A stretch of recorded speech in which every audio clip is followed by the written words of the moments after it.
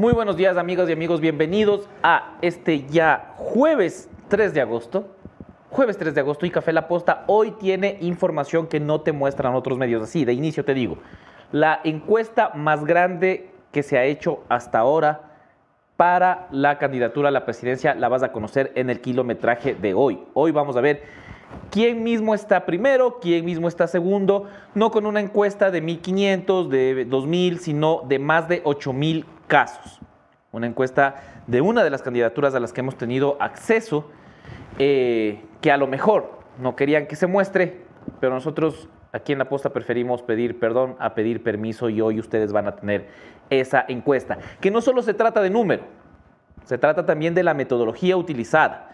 Una de las encuestadoras más reconocidas y una de las encuestadoras que le acercó su resultado bastante a lo que tuvimos en 2021. De las mejores encuestadoras, hoy lo podremos tener, además con un muestreo mucho más amplio.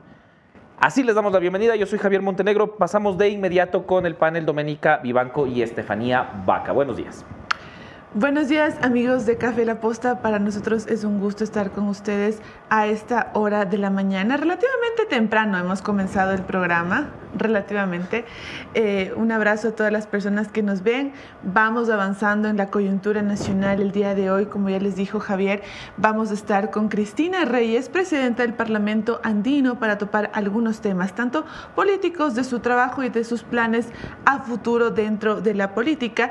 Y también vamos a hablar con William Murillo, el ex candidato asambleísta por el exterior, de la mano de Construye. Probablemente el único candidato de Construye que pise el set de Café La Posta. Extendemos nuevamente nuestra invitación para que Fernando Villavicencio venga a hablar de sus propuestas y de su plan de gobierno para estas elecciones del 2025, de estas elecciones de agosto de este año. Buenos días, Dome, buenos días, Javi, y ustedes, amigos de La Posta, que nos acompañan cada mañana. Ustedes habrán escuchado hace poco las cifras alarmantes que daba el gobierno de Panamá sobre la llegada de migrantes ecuatorianos que intentan hacer este camino por todo Centroamérica hasta llegar a México, hasta llegar a Estados Unidos, que sería su destino, el destino final para estas personas. Recordemos que solo en este año 71.000 ecuatorianos ya han sido deportados del país norteamericano. Entonces esto evidencia una grave problemática por la que está pasando el país, la migración ecuatoriana. Vamos a empezar también con los saludos a todos ustedes, porque Franklin Castillo ya dice primer like. Edwin Álava dice hola, Eric Cruz también saluda, dice el mismo titular de ayer. No, ayer no fue ese titular. Pero hoy tendrás encuestas. Más de 8.000 muestras. ¡Las pepas! No, como diría ese ya timbró Vivanco, entonces. Es las pepas. Ajá. Buenos días desde Orlando. Vivanco a este espacio. Saludos desde Durán. Buenos días, dice XM. XM luego ya en una hora comienza a pelearse con todos los demás ¿Ah, sí? de la caja de comentarios. Ajá, ya es un personaje conoce, recurrente ya. Buenos días al gran equipo de La Posta, dice Jacqueline Elizabeth Hiller. Mucho atraso. Es verdad. Sí. El programa se promociona a las 8 de la mañana. No debería empezar más tarde de las 8:10. Vamos a hacer público desde mañana por quién no empezamos máximo a las 8:10. ¿Qué les parece? Eso yo estoy a favor, pero siempre me echa una culpa a mí. Que si es que yo no llego, que ni sé qué, que ni sé cómo, y eso es una mentira. Nadie dijo nombres. Es una mentira. Siempre Anderson me dio la fama de impuntual, que todo el mundo me pregunta, ¿por qué siempre te demoras para llegar al café? Y es una falacia. Es una falacia. Bueno, desde mañana vamos a confirmar. Es más, quien está de turno de los periodistas que grabe la entrada de todos a ver quién llega más tarde. Hagamos un TikTok, así como están citados aquí a las 8 de la mañana a la hora que llegan. En las redes sociales de TikTok de La Posta van a poder ver quién mismo es el que llega tarde. Vamos a comenzar a hacer un backstage en TikTok de todo lo que pasa en el café detrás para ver en serio quién llega tarde. Les vas a hacer venir más temprano a los chicos, eres un explotador. Es que el programa empieza a las 8, yo no sé por qué la gente comienza a llegar a las 8. Eres un explotador. Solo Juanjito y yo estuvimos aquí a las 7:35 el día de hoy, como para darles un... Ajá. Pero bueno, la puntualidad desde mañana será una virtud, como bien dice el doctor José Luis Ponce Arteta y como bien dice Marco Vivar Tamayo. Así que desde mañana el que llegue tarde será registrado en las redes sociales de TikTok de La Posta. Dicho esto, sin perder más tiempo, vamos a pasar ya a la revisión de los hechos de los principales sucesos que marcaron la agenda nacional y que marcarán este día. Damas, caballeros, todos ustedes bienvenidos a En Caliente. Ecuatoriano que habitas en el extranjero y estás empadronado, inscríbete para votar desde el exterior. Primero, ingresa a www.voto-mediotelematico.cne.gov.es. Segundo, elige reconocimiento facial o preguntas de seguridad. Tercero, completa tu información y foto. Cuarto, registra tu contacto. Recibirás confirmación por correo. No olvides tener a mano tu cédula, pasaporte o ID consular, incluso si están caducados. Voto telemático, voto seguro. Mi voto decide y el tuyo también. Consejo Nacional Electoral.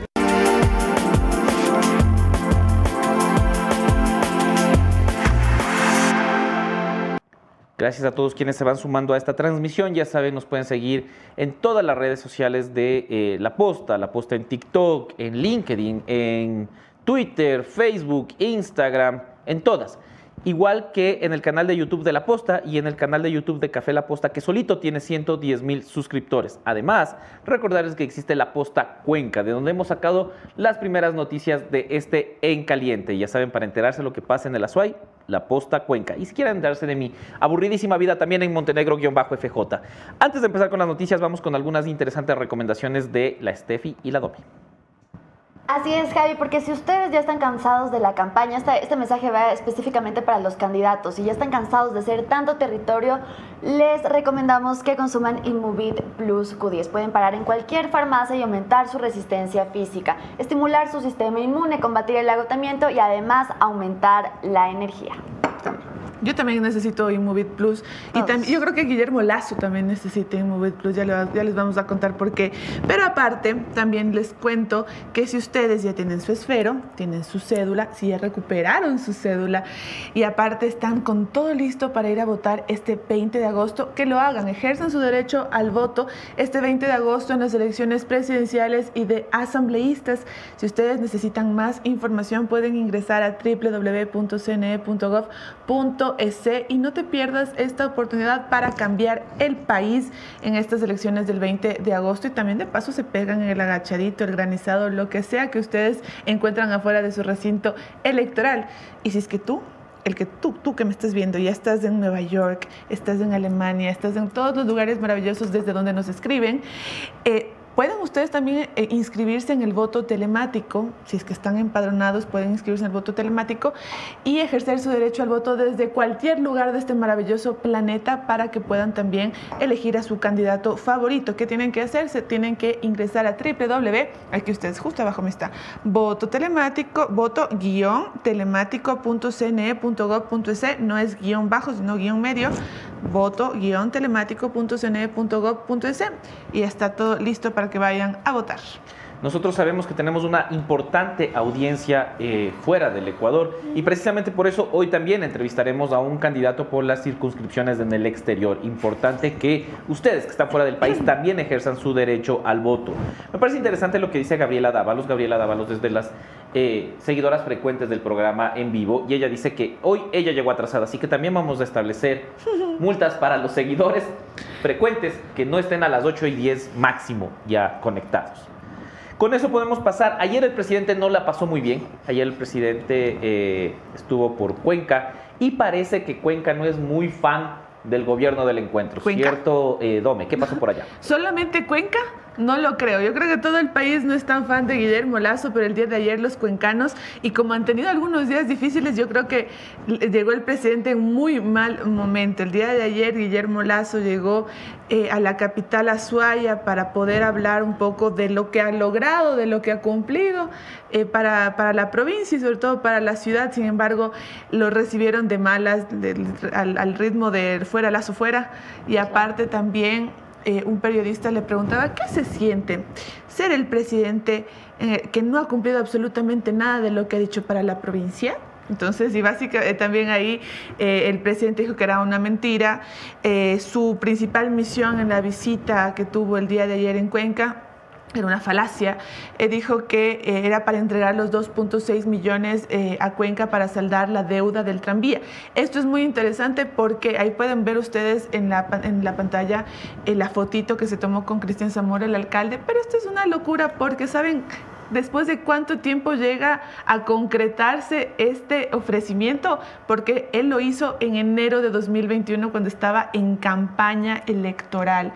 Después le hizo un refresh cuando fue el tema del metro el año anterior, diciembre del 2022, 6 de diciembre de 2022, sesión solemne en la ciudad de Quito, y que ya se inauguraba también el metro de Quito. Dijo, sí, yo voy a dar plata para el metro, y también no me he olvidado que dije que voy a dar plata para el tranvía, pero finalmente tampoco se aceleró mucho la situación, ya lo hicieron. Él dice que también el gobierno ha cumplido con las vías, aunque recién hace 2 meses intervinieron la cuenca Molleturo, el Empalme, Naranjal, y también el tema dice que va a gestionar los retenes de Enturi, que es un ofrecimiento del alcalde Zamora, pero que dice que lo va a gestionar para que sea un hecho, porque el alcalde no tiene las competencias al respecto.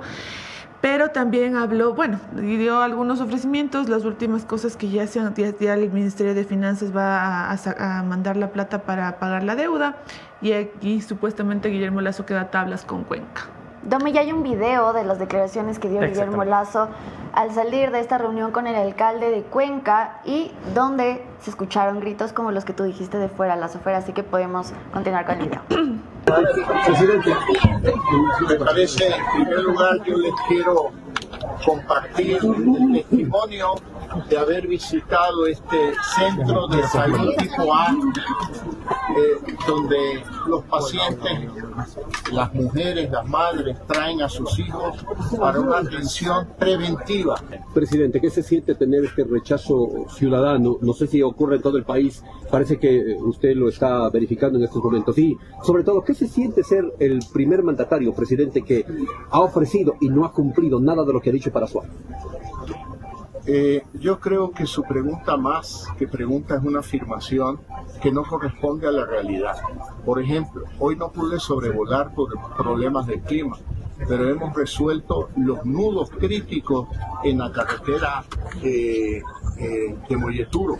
Hemos estado trabajando y hemos ofrecido, vamos a firmar hoy con el alcalde la asunción de la deuda que me comprometí a asumir como gobierno central, deuda del tranvía. Así que lo estamos haciendo. A ver, nosotros podemos confirmar este hecho con la realidad porque nosotros tenemos un equipo, como les digo, La Posta Cuenca, y de hecho la Dome Vivanco se fue a hacer un video por las carreteras, la Copa Gara, que ustedes pueden encontrar en todas las redes sociales de La Posta Cuenca, y ahí se detalla un poco y se desarma un poco la afirmación del presidente, porque la atención a la provincia de La Suay y a la ciudad de Cuenca no es la que él dice, ¿cierto, Domi? Es que dicen siempre que Cuenca es la Suiza del Ecuador, y es verdad, pero yo creo que más que nada es por la gente que está allá y por las autoridades que pueden o que hacen lo que más pueden en el lugar. El tema de las vías es terrible porque ustedes, si es que desde Alausí hacia el sur del Ecuador, es otro país completamente diferente. Si ustedes se quejan de que la vía Quito-Ambato tiene deficiencias o que hay problemas o no se han hecho la ampliación, es en realidad nada importante al lado de lo que pasa en Azuay. La vía Cuenca-Molleturo, el Empalme, era en realidad una suerte de, o sea, uno tenía que subir terriblemente, y ahí tenías dos posibilidades: que el carro se te dañe porque no sube, o que el carro en realidad pueda tener un accidente. Varios carros cayeron al abismo ahí en la variante. Más abajo tú encuentras primero la neblina que no te ayuda, todo es terrible, los derrumbes. Cuenca Girón Pasaje, otra vía importante en la provincia de Azuay, totalmente desatendida. Cuando yo estuve allá no pude cruzar porque había un socavón terrible y nadie estaba ayudándoles. Las personas recogieron dinero entre ellos, vieron maquinaria y arreglaron el lugar. Entonces, esto de que ya resolvimos la cuenca Molleturo y que sí, nosotros lo hemos hecho y yo ya, qué pena que no pude sobrevolar. O sea, es algo que lo resolvieron recién hace 2 meses, después de que la gente estuvo implorándole al Ministerio de Transporte y Obras Públicas que hagan algo con las vías de allá. Entonces, importante poder contrastar esto y para eso está la posta Cuenca precisamente, para poder verificar los ofrecimientos que dice el presidente. Pero más allá de los ofrecimientos y más allá de la verificación, creo que el ánimo en contra de la gestión de Guillermo Lasso es general, ¿no? La responsabilidad, y esto es importante, que menciona uno de los comentarios. ¿Cuál es la responsabilidad, Dome, o qué te dice la gente de la prefectura, de la SUAY y de la alcaldía sobre el tema del estado vial? Evidentemente, esas vías, específicamente esas vías, son competencia del gobierno nacional, pero ¿qué dicen esas autoridades? Ay, es que en Azuay es un dilema. Resulta que, como dice el Javi, estas vías son de responsabilidad del gobierno. Entonces, el Ministerio de Obras Públicas son quienes tratan estos problemas. Sin embargo, desde que inició el periodo tanto de Lloret como de Zamora, la última vez que yo estuve en Cuenca y que pude conversar con ambos, ellos tenían un plan para poder pedir la competencia de esas vías y ellos, por ejemplo, en el caso de Lloret, quería poner un peaje para que se cobre dinero y de ahí obviamente mantener las vías tal cual, y querían hacer una alianza con Guayaquil, bueno, obviamente con Marcela Guiñaga, para poder tener esa vía en buen estado, que es una vía que utilizan muchísimo, tanto desde Guayaquil a Cuenca como al revés. Entonces, igual, Zamora tenía, aparte de esa iniciativa de los peajes que planteaba Lloret, Zamora quería que los dos se unan para tener maquinaria y que tengan siempre, todo el tiempo, maquinaria en el lugar. Porque geográficamente las vías siempre tienden a tener problemas. Y cuando llueve es peor, pero en cambio no hay gente, no hay maquinaria que pueda resolver los dilemas diarios de la vía y eso complica todito todo. Para la gente se complica terriblemente por el paso y por los accidentes que se pueden dar. Entonces, esas son las iniciativas que ellos pueden hacer. Pero en sí competencia ahorita, como decir, vamos a arreglar, no lo tienen, pero sí han, por ejemplo, han movilizado gente, Javi. Sí, o sea, sí han movilizado personas para que puedan sacar los escombros, sí han movilizado, pero solamente en ciertas zonas, porque como ya les digo, a la altura de Yunguilla, en la cuenca Girón Pasaje, o sea, no hay nadie y la gente se organiza para poder resolver los problemas de la vía. Claro, es que ese es el punto. No estamos diciendo que el presidente Guillermo Lasso sea responsable del clima, de la geografía. Evidentemente no. Como Ron, ¿te acuerdas que decía que va a rezar para que deje de llover? Pero sí de la prevención y las gestiones que pueden hacer post. Y de que exista el personal y la maquinaria para atender, para dar seguimiento y mantenimiento a las vías. Eso es lo que se le puede reclamar al primer mandatario. Pero si ustedes creen que lo que han estado viendo hasta ahora de parte de candidatos a la Asamblea es campaña, estaban muy equivocados, porque la Steffi nos va a contar que recién ahorita va a empezar la campaña para ser asambleísta de la República, ¿cierto, Steffi? Así es, Javi. Ayer precisamente el Consejo Nacional Electoral aprobó que desde hoy hasta el 17 de agosto será la campaña para todos los asambleístas, candidatos asambleístas del país. Como Javi ya lo decía, indirectamente siempre se inician las campañas antes, pero oficialmente desde hoy hasta el 17 de agosto será la campaña para todos los que quieran ser legisladores. ¿Cuál es el presupuesto que dio el CNE? Pues según la ley, el Consejo Nacional Electoral debe dar 1.5 millones de dólares para que cada partido pueda utilizar estos fondos partidarios en la promoción de sus candidatos. Así que desde hoy los veremos más en vallas, en anuncios de internet, en redes sociales, etcétera. Me parece que ayer sacamos un producto de cuánto han gastado los candidatos en internet, ¿no? Sí, en Meta, es decir, en Facebook. Solo la última semana. Es hartísimo billete, o sea, mucho dinero. Ojalá lo reporte. Exacto, porque eso, y aparte, bueno, ya el tema del reporte, la DOME está preparando un producto que seguramente será muy interesante de qué pasa cuando un candidato no reporta el gasto electoral, porque uno pensaría, se fregó, pero no necesariamente. Algo que decía ayer, me parece que creo que fue Jimena Borges, que me pareció muy interesante ayer, que decía, ojalá haya sido ella, pero si no, es una muy buena idea que puede atribuírsela también. Estamos buscando asamblea. Nos quejamos de que esta asamblea que pasó fue pésima. Y sin embargo, un número importantísimo de esos asambleístas están aspirando a la reelección. Pero si dijimos que esa asamblea era muy mala, ¿por qué vamos a reelegirlos? O sea, es una pregunta que me nació. Creo que no fue Jimena Borges, no sé con quién estaba conversando el otro día. Creo que fue Elsa Guerra, del Partido Socialista, que vino días atrás.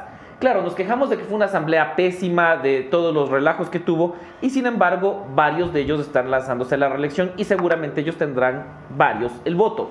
¿Cuál es la lógica detrás de votar por alguien que ya dijiste que era una pésima asamblea? Eso será lo que tendremos que decidir con la campaña que oficialmente empieza hoy para la Asamblea Nacional. Pero vamos a pasar, antes de pasar a la siguiente noticia, que sin lugar a dudas es una de las noticias que marcaron la agenda del día de ayer y que seguirá marcando la agenda del día de hoy, la Dome, la Steffi, digo la como muy quiteño. Muy cerrado. Vamos a tener importantes recomendaciones de mis compañeras. A ver, voy yo primero, Dale. porque es importante recordarte a ti, Steffi, y recordarle al Javi y recordar a todas las personas que nos están viendo que si ustedes quieren estar cómodos, quieren descansar en un sillón hermoso, que se sienta bien. Hernando, por favor, vaya al Renaciente. Van a ver ustedes en este momento a Hernando y Yesid Tapia Moreira probando el sillón Renaciente, que tiene más de 30 colores, que en su interior tiene poliuretano de alta calidad y su tapiz es de cuero. Nuestro entrevistado, invitado especial, Hernando Yesid Tapia Moreira. Hermosos ojos, ¿le viste, Dama? ¡Qué lindos ojos tienes! Está en un sillón Renaciente, ya saben, es la mejor decisión que ustedes pueden tomar en muebles de oficina, para su hogar, para lo que ustedes necesiten. Ustedes acaban de ver, ustedes. perdona, solo Dime. quería remarcar que no solo el sillón Renaciente es de alta calidad, sino la honorabilidad de quien está sentado Claro. en ese Renaciente. San Un hombre de Hernando. No bien. todos pueden sentarse ahí. Un hombre de bien. San Nando del Saludos, Valle. hombre de bien. San Nando del Valle. Sí. Ahora sí, continuemos con la recomendación. Ahora sí, otra recomendación, porque si ustedes están buscando soluciones profesionales en el área de contabilidad e impuestos, Ecobius les ofrece los servicios de supervisión contable. Dejen atrás sus preocupaciones y sientan el respaldo de consultores con más de 20 años de experiencia. Y buenas noticias, porque ahora Ecobius tiene atención a nivel nacional. Ahora sí pasamos con Me falta una, ¿sabes? Porque es Cuéntame. importante de que, aparte de que como octubre es un mes en el que ya es el último mes en el que va a trabajar Guillermo Lazo, y como todo el mundo Que ya no fue vio, mayo 2021. yo pensé que era más bien cuando se acabó la vacunación, ¿no? Agosto 2021. Agosto 2021. Pero en realidad, según las reglas oficiales, es octubre de este año.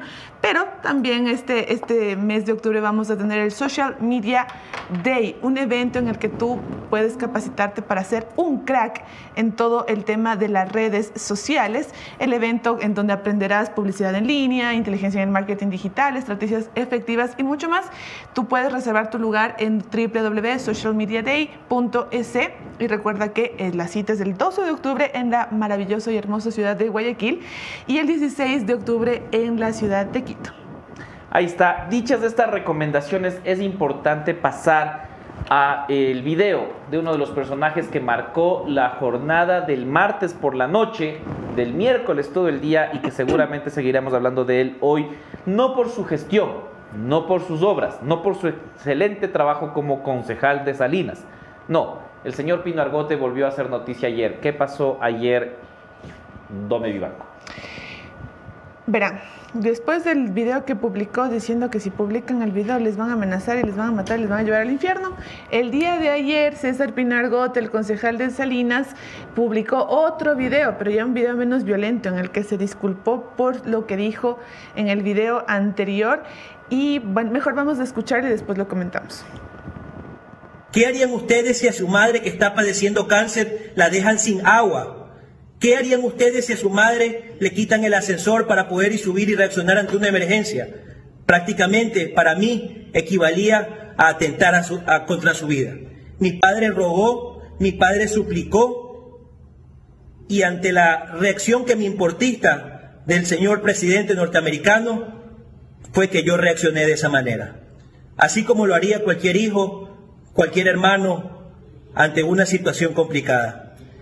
Pido las sinceras disculpas a toda la ciudadanía y espero sepan comprender mi situación. Resulta que no habían pagado la alícuota de $350 del edificio y les quitaron los servicios a los padres del concejal Pino Argote. O sea, yo también me molestaría por eso, trataría de pagar primero, pero me molestaría, pero creo que en ningún caso, o sea, jamás, no importa lo enojado que haya estado, y me he enojado un par de veces, no muchas, en mi vida, pero jamás amenazaría como amenazó el concejal. Claro. Algo que yo escuchaba hoy en un programa deportivo en el taxi en el que venía para acá, era que querían y preguntaban en este programa deportivo del que ustedes son fanáticos, muchachos, porque estaba ahí el señor Valdión.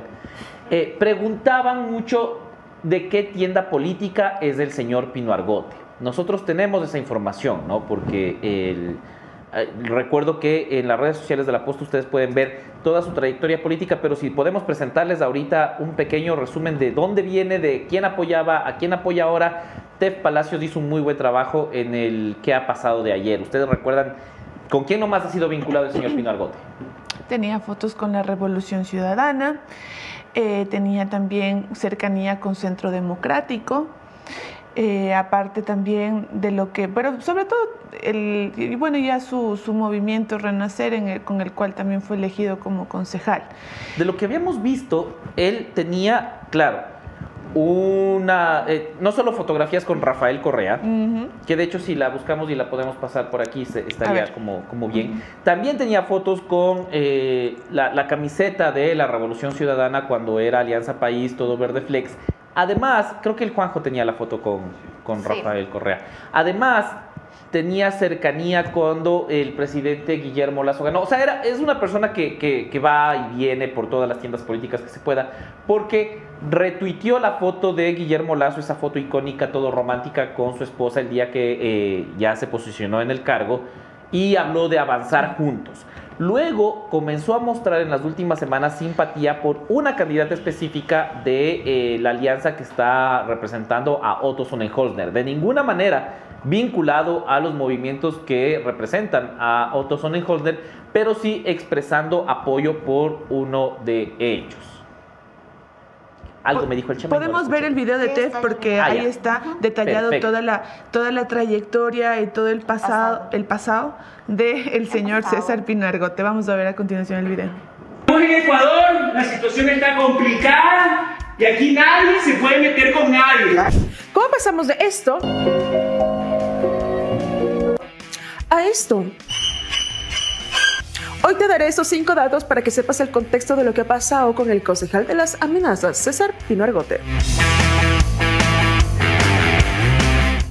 La real amenaza para tu comodidad, por Diosito santo, es no tener un sillón renaciente, que te ofrece más de 30 colores para elegir. En su interior utiliza un poliuretano de alta calidad y su tapiz es cuero. Dato número 1. César Pino Argote, concejal de Salinas y parte del movimiento Renace Peninsular, perdió el control en un video que circuló ayer. Pino Argote inició una pelea al saber que en el edificio donde viven sus padres les cortaron los servicios básicos por no pagar la alícuota de $350. O eso es lo que dice. ¿Por qué mataste un día, una semana? Dato número 2. ¿Qué le habrá dicho el concejal al presidente de la administración del edificio que una mujer le empezó a grabar? Él se dio cuenta y juró por Diosito que si ese video se publicaba, él los llevaría a todos al infierno. Mira, mira, por Diosito santo, porque yo me voy a la cárcel, pero alguien se va a ir conmigo al infierno, ¿eh? Mira, mírame bien, y si quieres hacer algo público, mira, por Diosito santo, mira, te lo juro por Diosito y por lo más sagrado de mi vida, que cualquiera de aquí, mire, si no me quieres creer y me tengo que ir a la cárcel preso, yo me voy preso. Pero cualquiera de ustedes, si eso se hace público, ¡hijo del diablo! Dato número 3. Luego de lo ocurrido, en Fiscalía existen 5 denuncias por intimidación en contra de César Pino Argote. Dato número 4. César subió un video a sus redes sociales el día de hoy contando su parte de todo el rollo y disculpándose por este pequeño error que, según su lógica, no muy buena por cierto, cualquiera lo puede cometer. Pido las sinceras disculpas a toda la ciudadanía y espero sepan comprender mi situación. Atención, atención, FBI, todos alerta. Dato número 5. Y para rematar con esta joyita, a César Pino Argote le gusta sacarse fotos y vestir la camisa del partido que mejor le caiga, como la de la Revolución Ciudadana, luego la de superfan de Guillermo Lasso y ahora con Vanessa Córdoba, candidata a asambleísta por el partido Actuemos del candidato presidencial Otto. Menciona el código La Posta 69 y recibirás un descuento muy especial, más un espumante español gratis. Ahí está, yo estaba diciendo que corten porque ya. Porque está súper largo también el video, entonces, pero ustedes ya saben cuáles son los datos ya detalladito del señor Pino Argote, de cómo pasó de niño del señor a amenazas de llevar al infierno a todo el que se le cruce al señor también. Sí, porque, a ver, yo siempre he sido muy crítico de, pucha, está en una foto con tal persona, entonces ya está vinculado. Nah. Porque muchas veces vos te tomas fotos con gente, la gente se toma fotos y luego resulta que... ¿Tienes una foto con Correa, acaso? No, porque nunca me cayó bien. Además desde que soy periodista... Y cuando Correa empezó la presidencia, yo al año siguiente ya comencé mi carrera periodística. Nunca me ha gustado tomarme fotos con políticos en general, porque justo por eso yo desconfío de todos los políticos, hasta, o no mucho, de nuestra primera invitada, porque ya llegó, entonces, de ella no desconfío. Pero de la mayoría de políticos sí, entonces no sabes qué va a pasar. Pero una foto no te involucra con una persona. La foto en la que está el concejal Pino Argote con Rafael Correa en algo de bicicleta o algo, en realidad no lo involucra, pero sí la siguiente foto donde está ya vistiendo los colores de Alianza País. Eso ya es otra cosa. Y es militancia. Exactamente, y eso es otra cosa. Pero bueno, ahí está clarísimo para todo aquel que tenía dudas de qué partido es, de qué movimiento es. Ya creo que con eso ha quedado más que saldada toda duda. Vamos a cerrar rápido porque ya está aquí nuestra invitada hablando un poco del gran padrino Steffi. Ayer Danilo Carrera tenía que ir a la fiscalía. ¿Fue o no fue? Pues no fue como se esperaba. Ayer la fiscalía quería que Danilo Carrera rinda versión acerca del caso que fue expuesto por la Posta, después investigado por la Asamblea y lo que concluyó en una muerte cruzada. Todo este tema, el caso del gran padrino, la investigación de la trama de corrupción que relaciona al gobierno de Guillermo Lasso con bandas mafiosas. Entonces, al final, Danilo Carrera, el cuñado del presidente Lasso, no asistió, pero pidió que se reprograme esta diligencia para esta vez sí asistir. O sea, ¿qué espera ahí? Sí, en un futuro. Dentro del caso se supone, él ya dio una versión, ¿no? Tengamos en cuenta eso, que dentro del caso y el expediente hay una versión de él a través de su abogado. ¿Qué será de César Carminiani? ¿Cómo se llama el abogado? Tiene que lidiar también con otras cosas, ¿no? Con el tema de Sinohidro, claro.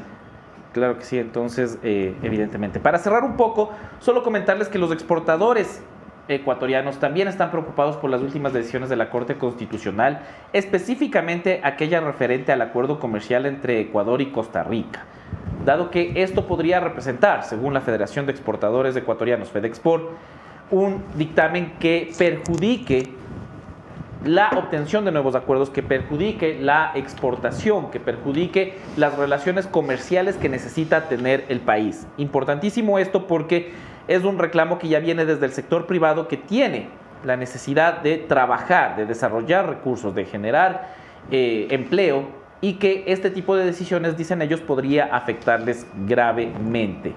Y finalmente, para terminar, Dome, si podemos hablar de la noticia número 8, un poco el crédito que obtuvo ayer Ecuador, que aunque es más deuda, tiene un sentido y tiene una razón, ¿cierto, Dome?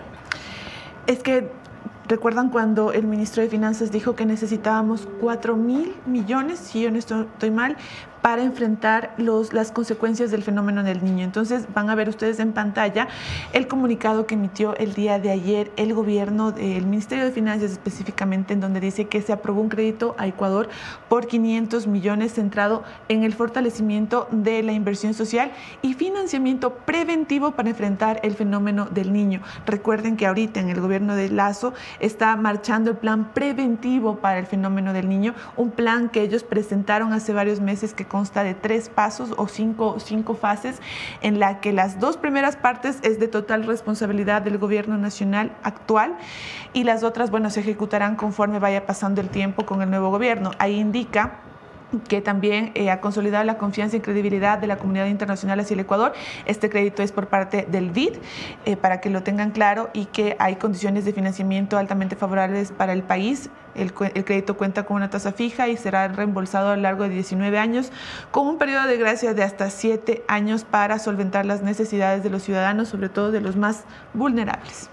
Sin lugar a dudas, una buena noticia. Hay que destacar la generación de estas líneas de crédito para poder atender las necesidades que se derivarán de situaciones como el fenómeno del niño, pero sobre todo las condiciones. Habrá que ver específicamente la tasa que no se detalla, que no detalló el Ministerio de Economía y Finanzas, pero sí un periodo de pago de 19 años y 7 años de periodo de gracia da cuenta de precisamente esto, ¿no? Cuando uno hace un crédito que tiene un carácter de ayuda ante una emergencia natural, ante una emergencia por un desastre natural, evidentemente estas son las condiciones características, es lo habitual. Dicho esto, creo que podemos pasar ya a nuestra primera entrevista. Recuerden ustedes que hoy tendremos encuestas, una encuesta hecha a más de 8.200 personas, la encuesta más grande hasta ahora que hemos mostrado. Sigan aquí conectados, compartan esta transmisión para que todos podamos saber quién mismo está primero, quién mismo está segundo, tercero, cuarto, quinto, y si Bolívar Armijos está último. ¿Les puedo dar el spoiler? Sí, está último también en esta encuesta de 8.000 casos. Bienvenidos todos a las entrevistas en Café La Posta.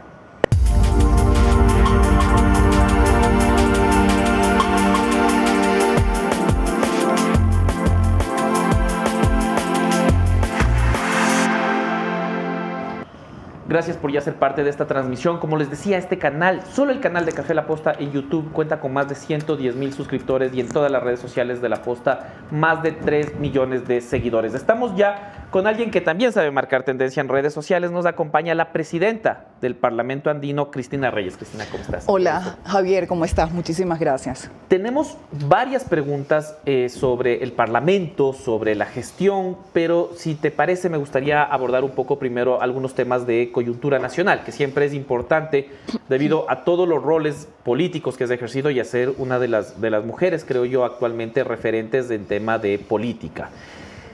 ¿Cómo ves el panorama electoral con los 8 binomios? Esa es la primera pregunta de cajón. Sí, bueno, primero, Javier, creo que al conocer los inicios de este medio digital, debo solidarizarme con ustedes por la situación que están atravesando.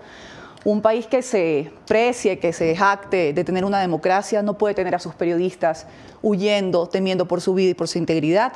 Y en ese sentido, creo que iniciar de esta manera, de alguna manera, relata el momento tan duro que está viviendo el país, porque yo creo que ni siquiera en los momentos difíciles, como la guerra del Cenepa y otros momentos donde tuvimos desastres naturales, desestabilización en los gobiernos y demás, estamos viviendo la guerra sangrienta que hoy se enfrenta en las calles, que hoy el miedo que sentimos los ecuatorianos, el desmantelamiento de lo público y lamentablemente, y aquí voy a lo de los candidatos, una dispersión, unas payasadas, unos relatos construidos en torno a proyectos políticos sin aterrizar en la situación grave que vive el país. Yo creo que por primera vez en la vida deberíamos unirnos todos.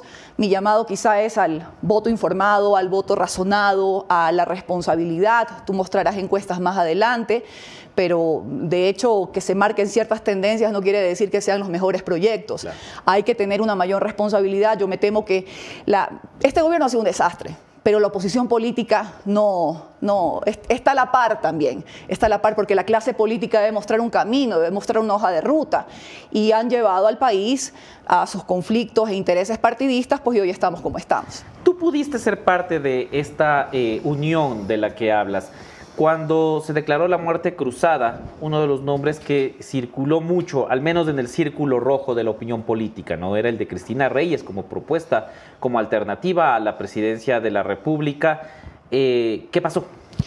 Bueno, y lo agradezco, pero he explicado también de que al haber sido yo parte de un proceso político, de haber tenido diferencias irreconciliables, de haberme quedado independiente, pues estoy prácticamente gestando un nuevo camino, un propio camino, analizando, observando. Sé que eran incluso hasta muy tentadoras las propuestas que agradezco de muchas organizaciones políticas, pero creo que lo desbaratado de la situación, lo precipitado de las elecciones que son inéditas en el país, pues me llevó mejor a pensar, a reflexionar, a trabajar, a construir un proyecto para más adelante, porque obviamente el país no pasa únicamente por estas elecciones, que son importantes, porque en un año y medio sí se pueden hacer cosas y se puede sentar bases para la criminalidad que está atravesando el país, el fenómeno del niño y lo que yo decía, el desmantelamiento de los servicios públicos que tienen que ser fortalecidos, pero para eso necesito tiempo. soy una persona que viene de procesos y pues no era para mí tan fácil irme con cualquier persona con tan poquito tiempo de reflexión. En 2025 habrá nuevamente elecciones y personas también que sonaron al mismo tiempo que tú, como May Montaño, no han negado la posibilidad de estar en la papeleta presidencial de 2025. ¿Podemos contar también con esa alternativa de parte de Cristina Reyes? Bueno, y May es una mujer extraordinaria que tiene la experiencia, el cariño de la gente y la credibilidad. Estas elecciones ya marcan también la participación política de muchísimas mujeres en las listas de asambleístas. Ya en las generales pues solamente hay una candidata presidencial, pero creo que también la formación, la visibilización, el acceso a capacitación que los partidos políticos deben llevar a las mujeres que somos partes de esta sociedad y que debemos estar también en las decisiones prioritarias nos lleva a estar listas y atentas. Y sí, Javier, si así la vida lo permite y mi proceso me lleva a ese camino, pues no podré rehuir. Ah, ya, entonces 2025 lo acabas de escuchar aquí en Café La Posta, amigos. Cristina Reyes, candidata a la presidencia. Esperemos, estamos en ello. Yaku Pérez, y aquí me ayudarás tú confirmando más bien, cuando comenzó todo este lío yo recuerdo haberte invitado al café, al castigo, estábamos detrás de, porque se decía mucho que podría ser la alternativa de binomio con Yaku Pérez, no sé si por eso también incluso la pinta de hoy, pero ¿fue una alternativa? Este es un bello regalo de Andes Guarmi, de una joven emprendedora de Otavalo. Está bonito. Que muestra eso de la identidad hoy en este cargo que tengo como presidenta del Parlamento andino, de promover la diversidad cultural de nuestro país. Pero sí hubo acercamientos con Yaku, lo considero un luchador social, una persona que tiene muy buenas intenciones, que creo que está fortaleciendo su discurso en medio de esta dispersión, como decía, en la que no se siente todavía una hoja de ruta para el país, pero pues como yo te hablaba de tiempos, de procesos y de un camino propio, prefería esperar. Quizás ese apoyo o la unión de los dos por las líneas que representan habría sido decisivo también para él, sin restarle méritos evidentemente a la elección de binomio que finalmente tuvo, que es una académica también destacada. Esta quizás pueda ser una pregunta incómoda debido al pasado de Cristina Reyes, pero ¿qué piensas del binomio de Jan Topić y Diana Jacome? Mira, a ver, empecemos por Diana, que la conozco, es mi amiga y probablemente saldrá mucho el cariño que le tengo en lo valiosa, que considero que es como ser humano. A la otra persona no la conozco, pero aquí viene la crítica general probablemente a todos los partidos políticos, no solamente al Partido Social Cristiano, quien fue mi ex partido. Sí, salvo que eso se le puede reconocer en medio de todos los delirios que puede tener la revolución ciudadana, elige cuadros propios. Claro. Nos guste o no nos guste, consideren que el perfil no era el idóneo en medio de los otros perfiles, pero busca sus cuadros, forma sus cuadros y los lanza al escenario político a fajarse, a forjarse una imagen. Claro, mira desde adentro, ¿no? Exactamente, porque yo creo que los partidos políticos no deben ser cajas de resonancia de intereses externos, que no sea construir, que trabajar por los intereses nacionales, que formar a su militancia, que en función de ciertas ideas, no nos pongamos tan anacrónicos así solamente con el tema de las ideologías. Pero los partidos políticos en este país, ¿qué se hace el fondo partidista, Javier? Que se le otorga año a año a los partidos, se supone que para formación política, claro, para identificación de cuadros, para liderazgo femenino. Cuando al final llegan las elecciones y siempre se repite ese cuento, buscan, y yo con eso no quiero decir que hay ciudadanos muy valiosos, que a lo mejor no forman parte de procesos y que hay que invitarlos a servir en lo público o a una contienda electoral, pero esto es lo que se repite en la mayoría de partidos políticos. Buscan, captan, contratan cuadros desde fuera. Entonces no hay un proceso de formación y eso yo debo cuestionarlo, porque entonces, ¿para qué están? Simplemente que permitamos entonces que haya las postulaciones independientes, como hay en otros países, que se reúnen las firmas y nos postulamos de manera independiente. ¿Para qué están los partidos entonces? Y en ese sentido, y volviendo al tema anterior, entonces, para 2025, ¿tú estás formando algún movimiento, partido, buscando a alguien? ¿Cómo estás construyendo para no caer en esto mismo que estás diciendo? Obviamente, para no caer en el tema de la contradicción y lo que te hablaba de procesos, de trayectoria. Yo creo que este país ha llegado a un límite en el que necesitamos ir más o menos a una concertación como Chile tuvo que ir hacia una concertación después de la dictadura, a ponernos de acuerdo en algunos puntos medulares para que este país pueda coexistir, pueda tener una convivencia pacífica. La seguridad es uno de ellos. Estamos ahora mismo con 8 candidatos, cada uno dice un cuento distinto, pero no hay una hoja de ruta institucional. Creo que todos coincidimos en el fortalecimiento que se le debe hacer a la Policía Nacional, en los servicios de inteligencia, en la cooperación internacional, y en que debe haber una respuesta contundente por parte del Estado que no existe. Pero todo esto tiene que estar en algo programático y en el que nos pongamos todos de acuerdo. La educación como un objetivo de desarrollo, y lo digo yo hoy, pues mirando no solamente la precariedad o la situación lamentable en que se encuentran muchas escuelas en la costa ecuatoriana, en sus infraestructuras. Ahora miremos hacia adentro, la capacitación de nuestros profesores, el acceso a tecnología. Yo creo que 3 o 4 puntos como un gran pacto nacional, como una gran concertación nacional es lo que corresponde. Y en ese sentido, pues hay que bregar por construir al final del día y confluir en medio de estas ideas. Porque no vamos a tener nuevamente pues la dispersión de los partidos. A los partidos políticos hay que convertirlos en centros de pensamiento. Y mostrarle al país, como he dicho, una hoja de ruta y un camino y un horizonte. Para eso están los liderazgos.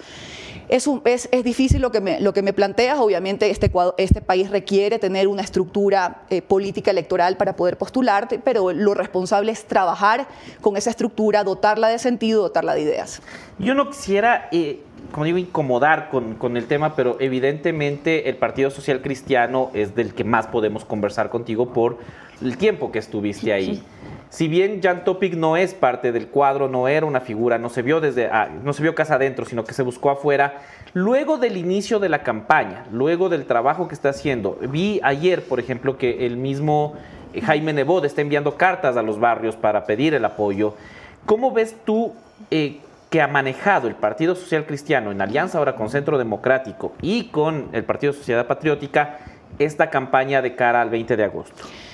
Mira, Javier, con toda honestidad, yo creo que no me compete tanto el opinar sobre las estrategias particulares que en este caso este partido u otro están aplicando.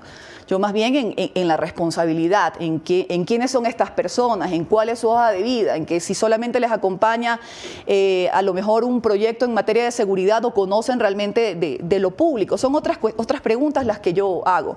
Porque de ahí, como en la vida, estar opinando a cada rato del ex es que uno no lo supera. Así que sí, cuando me preguntan del partido, pues el partido sabrá qué hace. Ya yo no estoy allí, yo me desentiendo de las cosas porque hasta yo tuve un nivel de responsabilidad hasta su momento y también un nivel de responsabilidad individual en las defensas de las causas de la Asamblea Nacional. Ya otros entramados políticos ya creo que no me corresponde opinar. ¿Pero crees que el tiempo te dio la razón? O sea, viendo los resultados, viendo las elecciones seccionales de Guayaquil, esto yo entiendo que puede generar un poco de fricción hablar del ex, como tú dices, pero ¿crees que el tiempo te ha dado la razón con los resultados que ha ido obteniendo el Partido Social Cristiano?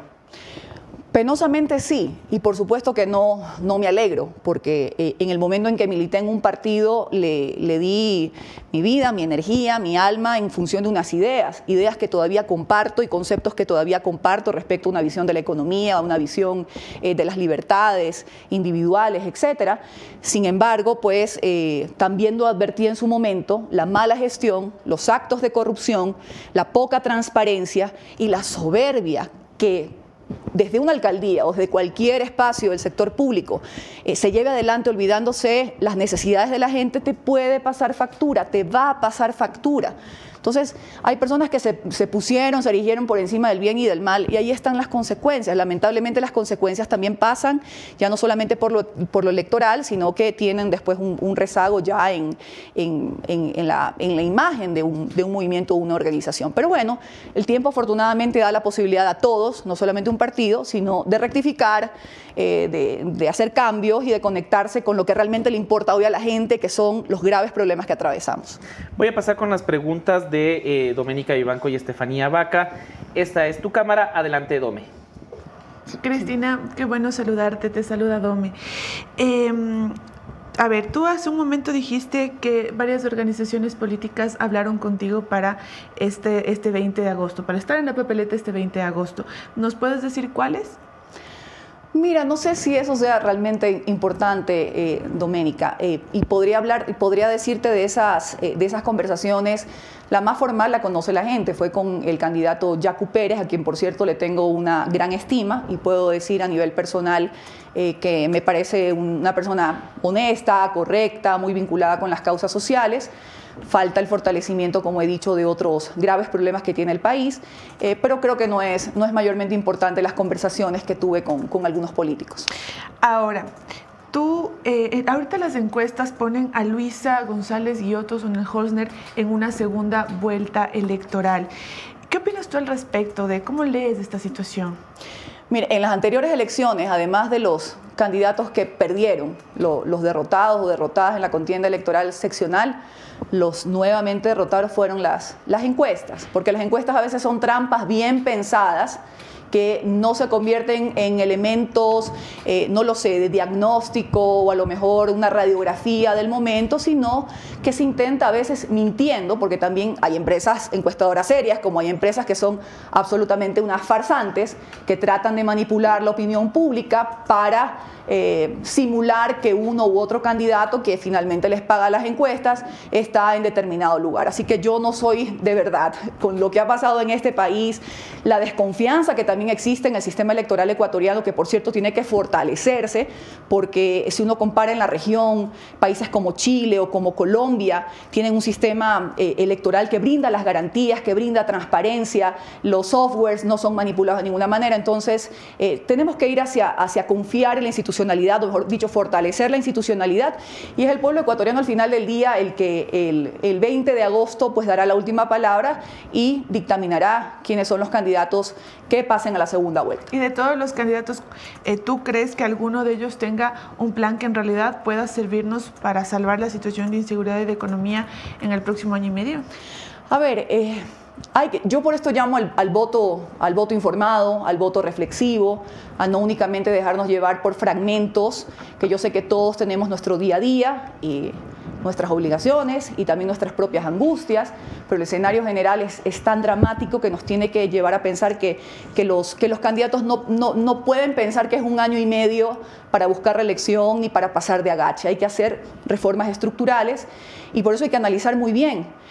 Yo con esto digo no solamente revisar los planes de gobierno, sino también analizar con mucha lupa quiénes son los candidatos, quiénes son sus credenciales, quiénes los están auspiciando, quiénes los están promoviendo, si estuvieron o no estuvieron ya antes en el gobierno y qué hicieron cuando estuvieron en el gobierno. Cuando se refieren a la materia de seguridad, si son o no corresponsables de la situación que hoy está atravesando el país. Mi llamado es el voto informado al final del día. Todos quienes conformamos esta sociedad, creo que estamos dispuestos a colaborar y a trabajar por tener un país en paz y sin violencia, pero dadas las circunstancias, si no hay un fortalecimiento de lo público y no hay una respuesta contundente por el Estado, vamos a permitir que sean las mafias quienes gobiernen y que sean las mafias las que finalmente nos tengan en zozobra todos los días. Cristina, ¿tú por quiénes no votarías? Mira, ya la pregunta es súper directa, Doménica. Yo no estoy en este momento, creo que como para inducir a la gente. Eso creo que es más que obvio, como decía Juan Gabriel, lo que ya se sabe no se pregunta. Pero en todo caso, quiero dejarlo eso en líneas generales, que no me han invitado creo que aquí como una analista política. Yo también estoy analizando mi voto. He dicho más o menos la gente es lo suficientemente inteligente para analizar quiénes son esas personas que han estado vinculadas en actos de corrupción, que tienen intereses económicos en contratos del Estado, que ya han sido gobierno y que hicieron cosas terribles durante su administración, que a lo mejor han tenido temas de violencia intrafamiliar. O sea, para mí, porque un gobernante, un hombre o una mujer, no solamente debe tener una proyección, un liderazgo, un plan de gobierno, debe también tener unas credenciales éticas en un momento tan complicado que vive el país. Así que yo creo que la gente, los ecuatorianos, somos lo suficientemente inteligentes para hacer esta auditoría de los candidatos que se presentan con sus planes de gobierno y sus credenciales. En tu trabajo como parlamentaria andina, hay algo que los ecuatorianos están como que bastante pendientes y tiene que ver con la visa Schengen. Tú tuviste una intervención en Eurolat alrededor de este tema, quisiéramos saber una actualización de cómo va esa situación. Sabemos que el canciller Manrique está dando pasos para poder conseguirlo. ¿Qué es lo que está pasando alrededor de esto? Bueno, han sido muchos los esfuerzos diplomáticos y ha sido también creo que muy injusto el tratamiento que se le ha dado al Ecuador. Debo recordar también de que al habernos salido del bloque de negociación con Perú y Colombia, allí se fue esa oportunidad de la exención del visado de manera inmediata. Luego nosotros negociamos un acuerdo comercial de manera bilateral con la Unión Europea y eso hizo que ya después no se nos sacara del listado de los países que necesitan el visado Schengen. Yo lo dije en la plenaria con los europarlamentarios e incluso con el presidente de la comisión que trata este tema de visados, que para nosotros los ecuatorianos, una de las comunidades más trabajadoras, más comprometidas, más honestas que tiene la Unión Europea y que mejor se ha integrado durante todos estos años a la dinámica de estos países es la comunidad ecuatoriana. Y que si hablamos de derrumbar estos puentes y de poder fortalecer nuestro intercambio comercial, ¿cómo es posible que sea el Ecuador uno de los pocos países en Sudamérica que todavía se le pide el visado? Que para nosotros es un tema de reunificación familiar, es mucho más allá de un tema de una visa. Se ha quedado en que el proceso se va a revisar porque lastimosamente estábamos ya a punto de la aprobación de esta exención, pero la gente recuerda que estalló un escándalo con Qatar y Ecuador se encontraba en un paquete de exención con Qatar, Kuwait y Omán.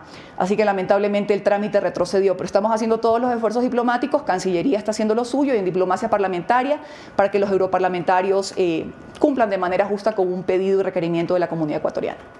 Cristina, ¿qué tal? Les saluda Estefanía. Hola Estefanía, ¿qué tal?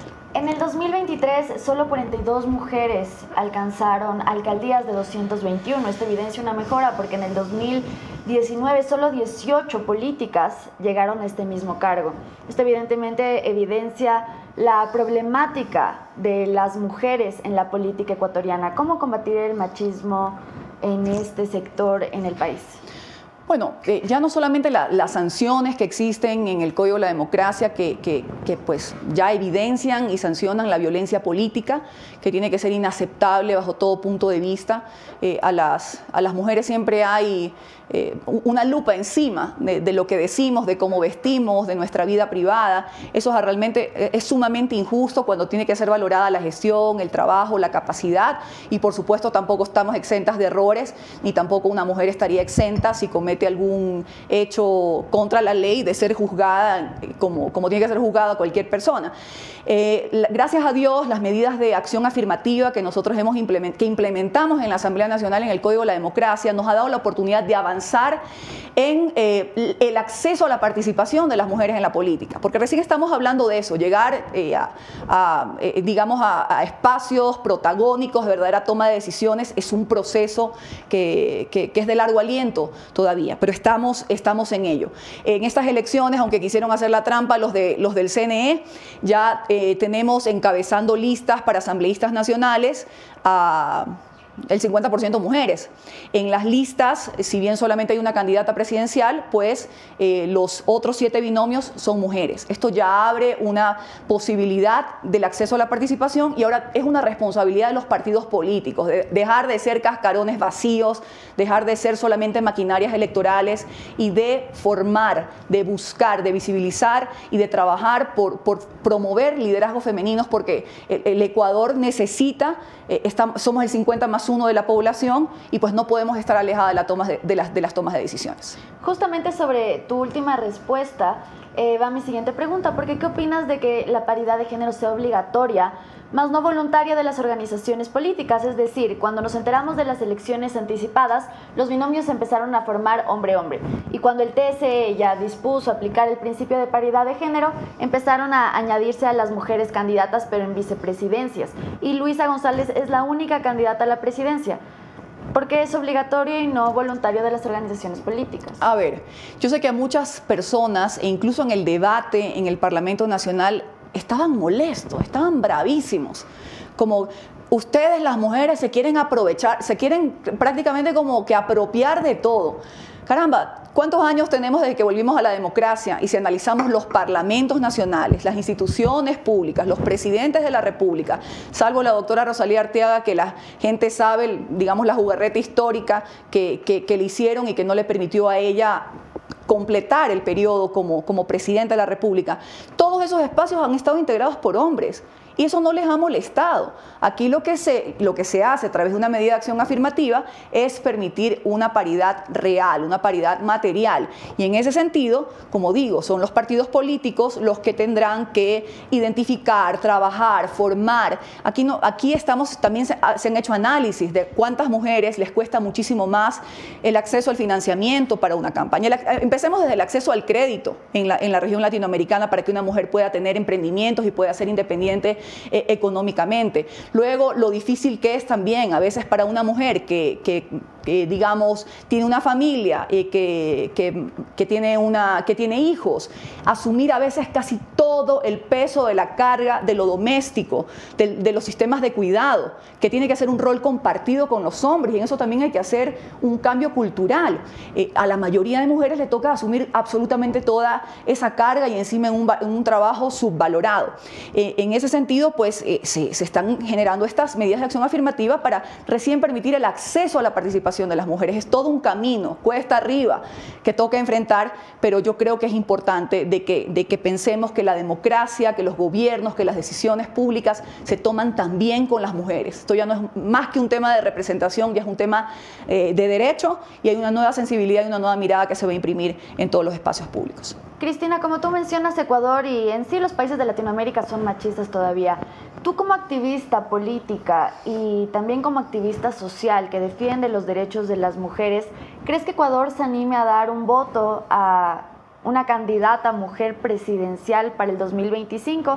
También tomando de contexto que acabas de confirmar que hay una alta posibilidad de que tú estés en la papeleta.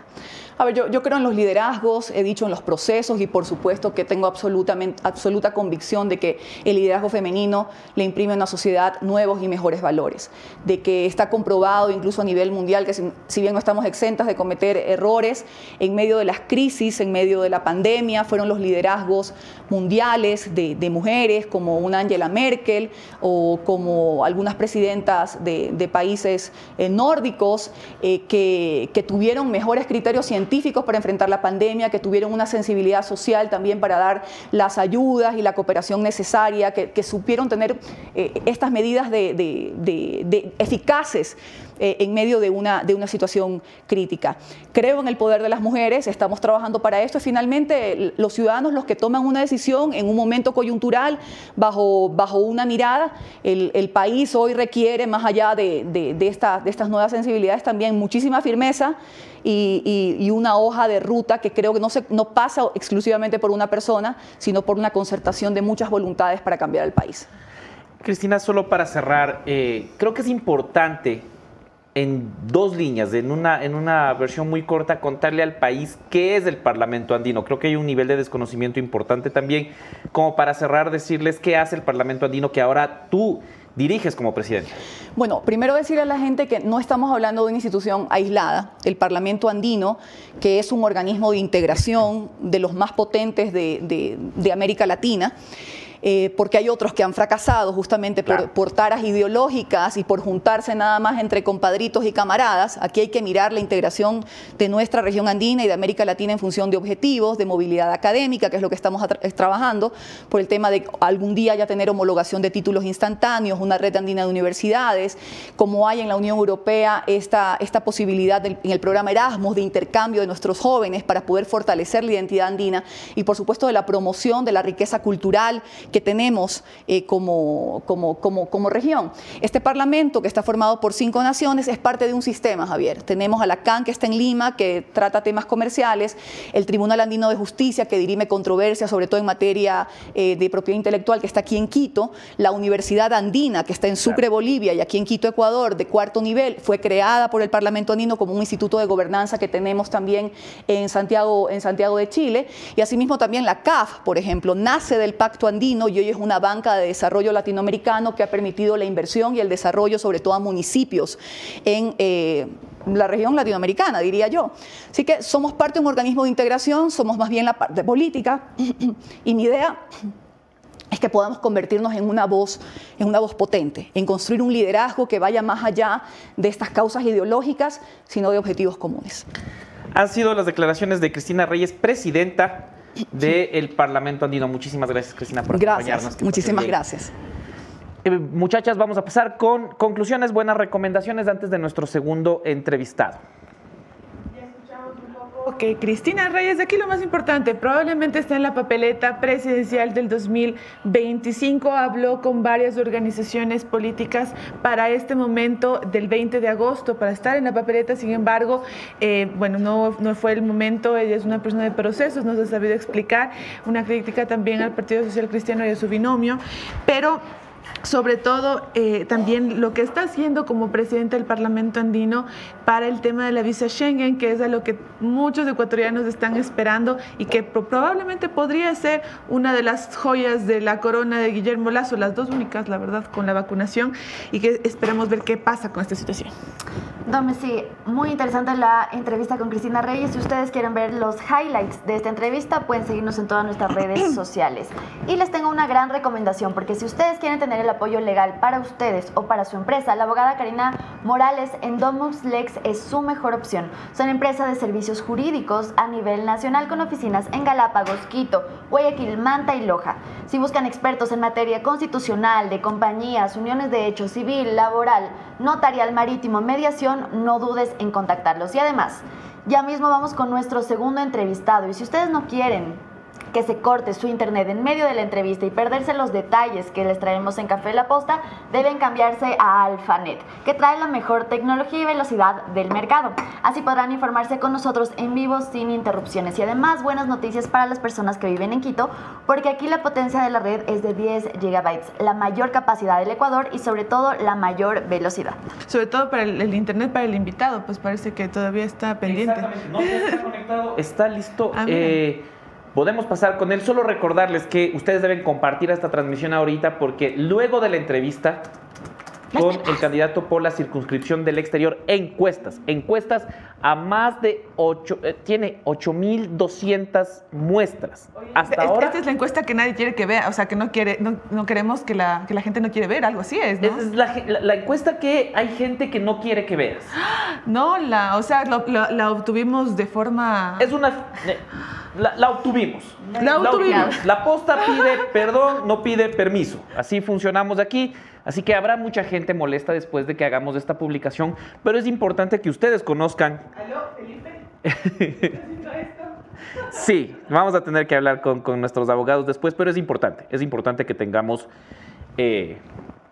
estos datos. 8.200 muestras y una metodología que ya ha sido probada en elecciones anteriores.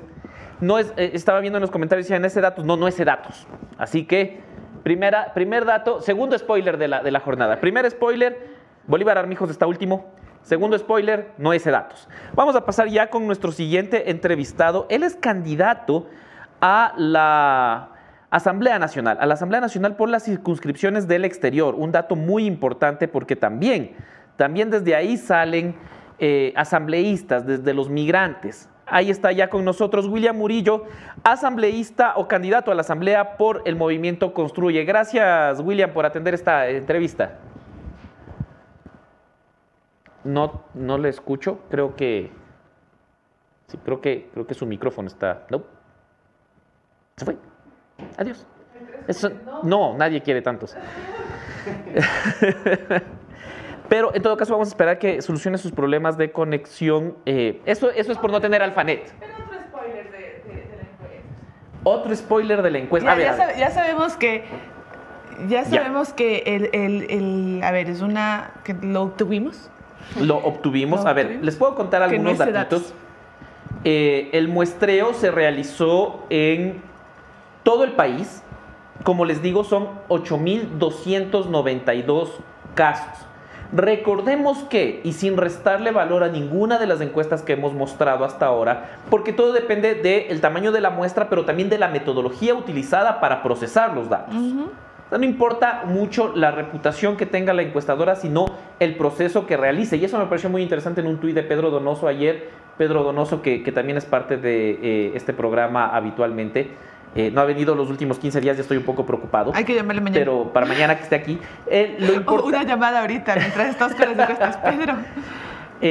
Un saludo a Pedro Donoso, una de las mentes más brillantes que hay para el análisis político en este país, sin lugar a dudas. Él decía eso, precisamente, que es es cómo se maneje la encuesta, la metodología utilizada, más que la reputación o el nombre de la encuestadora. Creo que ya tenemos ahora sí al candidato Murillo, ya de nuevo por aquí, si lo ponen en pantalla, para poder conversar rápidamente con el aspirante a la Asamblea Nacional en representación de los migrantes ecuatorianos.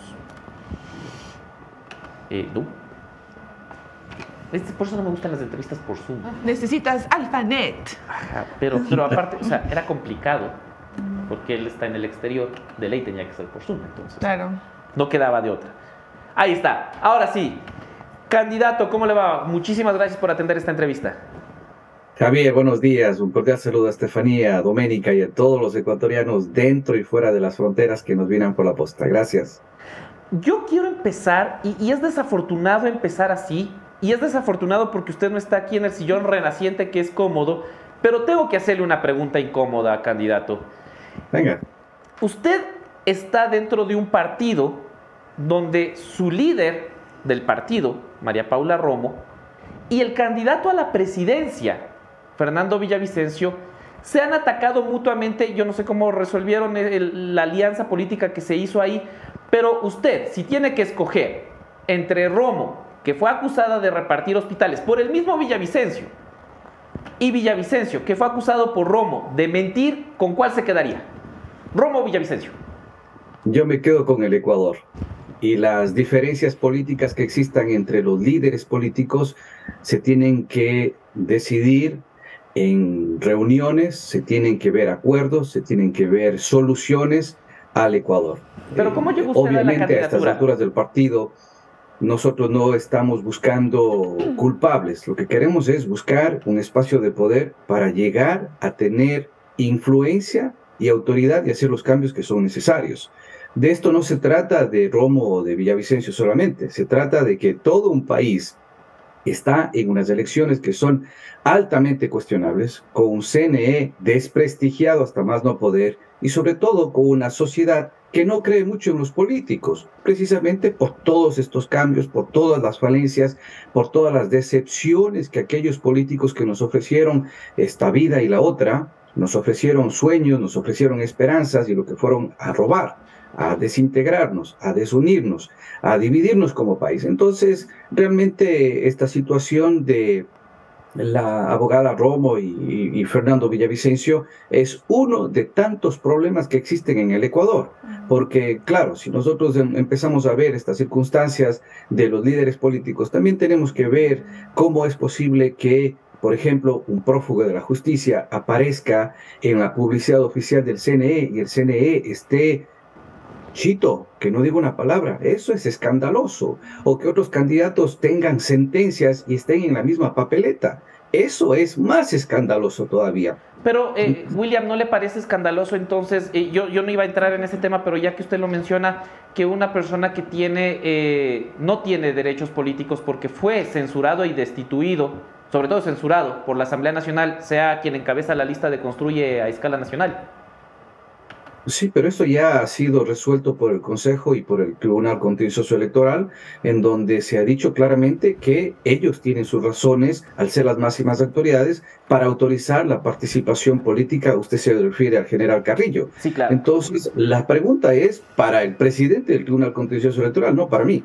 Nosotros estamos pretendiendo llegar para trabajar y proponer leyes, reformas, y exigir que se cumpla la ley a favor de los migrantes ecuatorianos. Ya pasando a los temas de los migrantes, que es lo importante, ¿cómo ve usted o cómo evalúa la situación del voto en el exterior? En el exterior será donde se pueda hacer voto telemático, por ejemplo, y desafortunadamente en organismos como el Consejo de Participación Ciudadana, además de, bueno, el Consejo de Participación Ciudadana y yo particularmente tenemos algunas diferencias de cómo se está llevando adelante algunos de los procesos, pero es cierto que hasta el Consejo de Participación Ciudadana llegó un grupo de representantes de los migrantes exponiendo serias dudas sobre cómo se va a realizar el voto en el exterior. ¿Usted comparte estas dudas? ¿Usted cómo ve que fuera del país los ecuatorianos puedan ejercer su derecho al voto?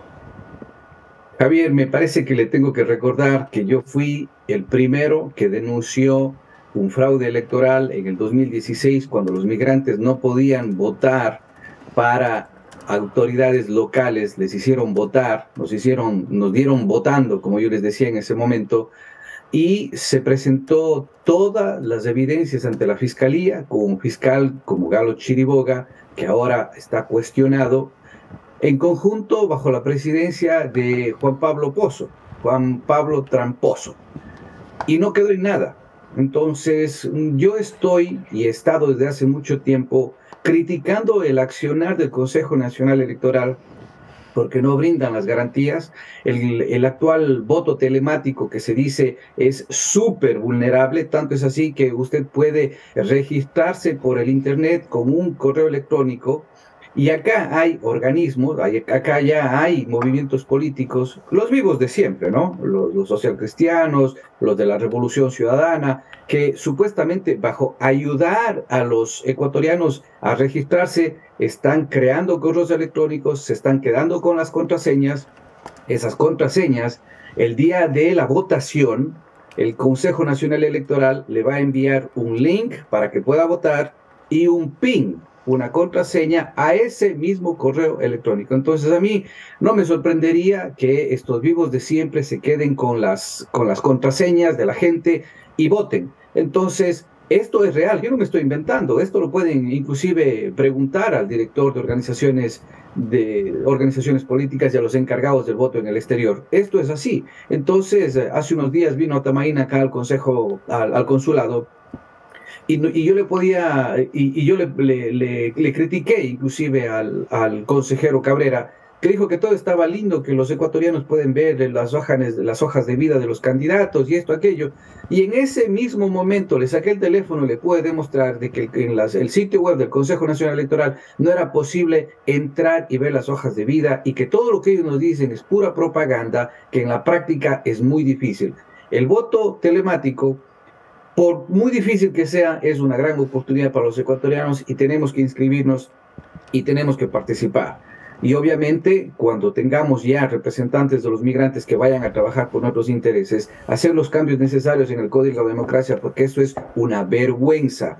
Más de 500.000 de ecuatorianos y apenas tenemos un 10 a 15% de participación. Eso simplemente nos quieren borrar del mapa político y eso no lo vamos a permitir. Claro, William. Voy a pasarle las preguntas a Dome y Steffi. Solo una corrección. Yo dije que perdió sus derechos políticos. Eso no es así. Él fue censurado. Exacto. Y no puede ejercer cargo público por 2 años. Me parece importantísima esa precisión para evitar suspicacias. Vamos a pasar con Dome y con Steffi con sus preguntas. William, ¿cómo está? Les saluda Doménica. Yo tengo una sola pregunta que tiene que ver tanto con la intención que usted tiene de ser asambleísta. ¿Por qué quiere ser asambleísta? ¿Cuál es la agenda legislativa que construye de llegar al Palacio Legislativo en estas elecciones? Doménica, la agenda legislativa del Grupo Construye, del Movimiento Gente Buena y de la gran mayoría de asambleístas que están como candidatos para asambleístas en el Ecuador, tienen el tema de seguridad como punto principal. Dicho esto, le tengo que aclarar de que para nosotros el tema de seguridad como migrantes no nos afecta. Lo que nosotros necesitamos son otras cosas, otras necesidades, otros problemas. Entonces, nosotros tenemos como bandera de lanza, como punta de lanza, como bandera principal nuestra propuesta, es que el próximo presidente de la República solicite el estatus de protección temporal, el TPS para los ecuatorianos en el exterior, porque eso es lo que necesitamos nosotros. Fernando Villavicencio ya lo ha dicho, cuando él sea presidente va a solicitar el TPS y eso significa de que los ecuatorianos indocumentados en el Ecuador, si se da, van a tener permiso de trabajo, acceso al seguro social, no los van a poder deportar y lo más importante, van a poder regresar al Ecuador, visitar a su familia y de nuevo ingresar a Estados Unidos sin ningún problema. Esa va a ser nuestra lucha. Y luego están, por supuesto, las propuestas para mejorar el sistema consular, las propuestas para hacer cambios en el régimen de Código Civil, en el régimen de la Ley de Movilidad Humana, la Ley de Extinción de Dominio, los temas del blockchain, que es súper importante para la transparencia. Entonces, existe realmente poco tiempo. Le puedo asegurar de que nosotros nos vamos a enfocar en las necesidades de los migrantes, de todos los migrantes, pero principalmente de Estados Unidos y Canadá. William, le saluda Estefanía. Primero quiero centrarme en el rol como director de 1800 Migrante. Según las últimas cifras, el número de personas que migraron de Ecuador del 2021 al 2022 es la cifra más alta de los últimos 12 años. A su criterio, ¿por qué ahorita se está desatando una ola migratoria terrible? Estefanía, lo que pasa es que esto no es una ola migratoria reciente. Nosotros hemos tenido migración ecuatoriana desde los últimos 30 años. En los últimos 15 años hemos tenido migración. En el gobierno de Correa tuvimos migración, tanto es así que hubo hasta una masacre en México, donde 79 migrantes fallecieron, 5 de ellos eran ecuatorianos. Luego en el gobierno de Moreno igual, en el gobierno de Lazo también tenemos migración, y en el próximo gobierno de Fernando Villavicencio también vamos a tener migración, y después de él también vamos a tener migración. ¿Por qué? Porque el problema no es la migración, el problema es otro, el problema es estructural, el problema es pobreza, falta de seguridad jurídica, falta de recursos, impunidad, inseguridad en temas del sistema judicial, jueces corruptos, fiscales que son cuestionados. El problema no es la migración, el problema es otro. Entonces, ¿cuándo va para la migración?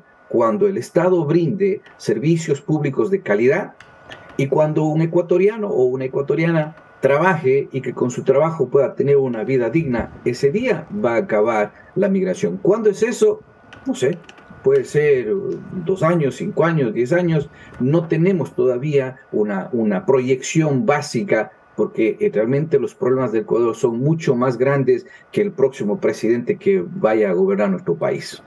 El gobierno de Panamá dijo que más de 25.000 ecuatorianos han intentado cruzar el estrecho del Darién y en la frontera de Estados Unidos se han deportado a más de 71.000. ¿Qué puede hacer la Asamblea para solucionar esta problemática? Bueno, en primer lugar, recordar de que hay mucha flexibilidad en cuanto a acción.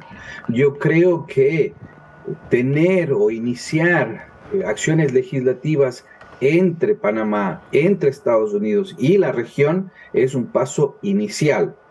No podemos dejar esta solución en manos de la Cancillería solamente porque es obvio que han demostrado hasta la saciedad su incompetencia. Ellos tienen un programa que dice, dígale no a la migración riesgosa por más de 15 años.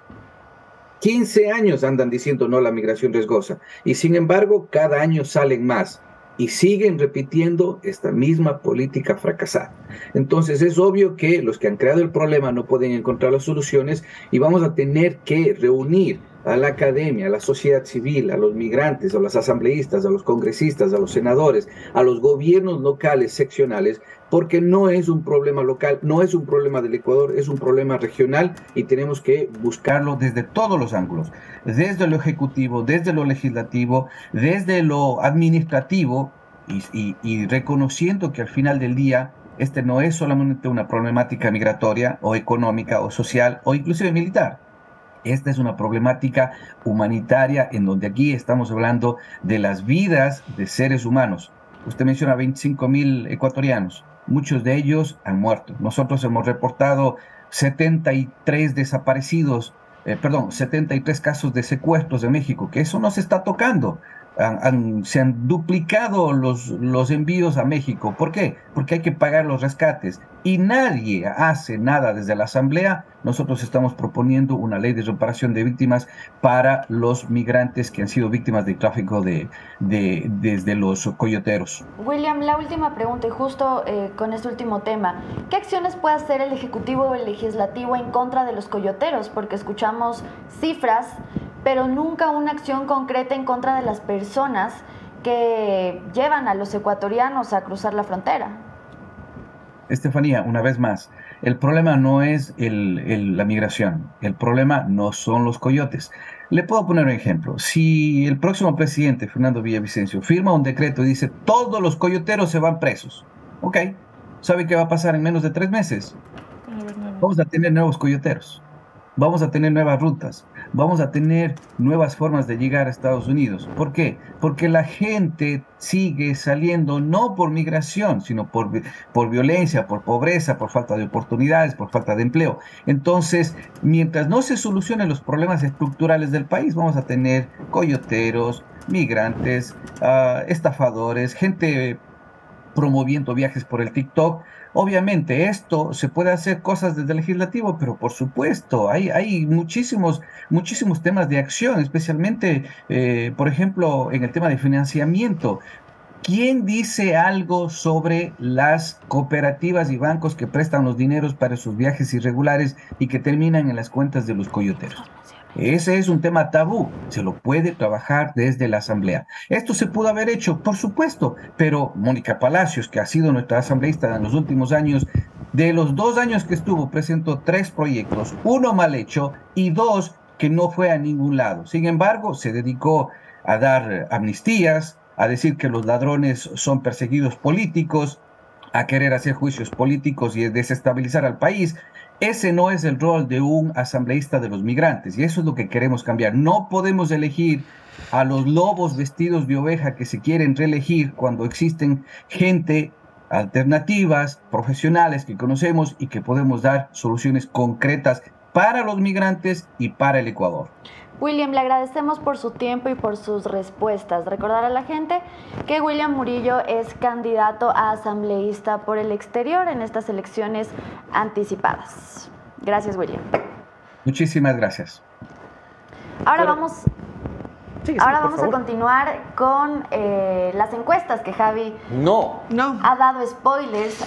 También con la información de Dome de la última noticia que nos llegó hace muy poquito. Sí, porque hay dos datos interesantes. Lo primero, solo decirles que el presidente Guillermo Lasso anunció que ingresó por tercera vez a la penitenciaría y que se está tomando ya supuestamente el control por parte de los militares de algunos pabellones, ¿no es cierto? De los pabellones 5, 8 y 12 de la penitenciaría del litoral. Militares y policías intervienen en el lugar. El pabellón 5 y 12 pertenece al ala de los choneros y el pabellón 8 a los tiguerones. Eso es lo que sabemos de la intervención. Una intervención sorpresa supuestamente y que sería la segunda en este mes ante la crisis penitenciaria. Están haciendo requisas, hay algunos informes de lo que está pasando en el interior de la penitenciaría del litoral, pendientes de las redes sociales de la Posta para que tengan toda la información al respecto de este nuevo operativo. La tercera en menos de 15 días según el presidente Guillermo Lasso. Ahora sí, ustedes han estado preguntando en la caja de comentarios qué sucedió. Hubo un atentado en un hospital el día de hoy, la madrugada de hoy. Tenemos información al respecto, información de última hora aquí en Café La Posta, Dome. Claro que sí, vamos a poner en pantalla lo que hace un momento subíamos en las redes sociales de La Posta, es que 2 sujetos ingresaron al hospital de Puerto Viejo para acribillar a un paciente que estaba ahí internado desde julio de este año tras sufrir un ataque armado. ¿Qué es lo interesante? Primero, de que este es el segundo caso que nosotros vemos de que ingresan a un hospital. En noviembre fue en el hospital de Chone, igual en Manabí. A ver, detalles de esto. Se supone que esta persona tiene antecedentes penales. Se está hablando de quién sería al interior de la policía. Desde la información extraoficial se habla de que sería alias Nene. Todavía estamos confirmando cuál fue el suceso, qué fue lo que está pasando para que ejecuten estos hechos en su contra. Sin embargo, estas 2 personas ingresaron haciéndose pasar por pacientes para llegar hasta el segundo piso del hospital y poder ejecutar a la persona que estaban buscando. Se trata de un extranjero, según los datos preliminares, y que él tal vez había recibido ya amenazas de que su vida está en peligro, porque hay por ahí un dilema en cuanto a un problema entre bandas delincuenciales. Y ahora sí, una vez que ustedes han informado incluso de los hechos de última hora, de lo que está sucediendo, el tuit del presidente sobre las cárceles también fue hace pocos instantes. Vamos a pasar con el kilometraje para hablarles de la encuesta que les he venido ofreciendo desde que inició el programa.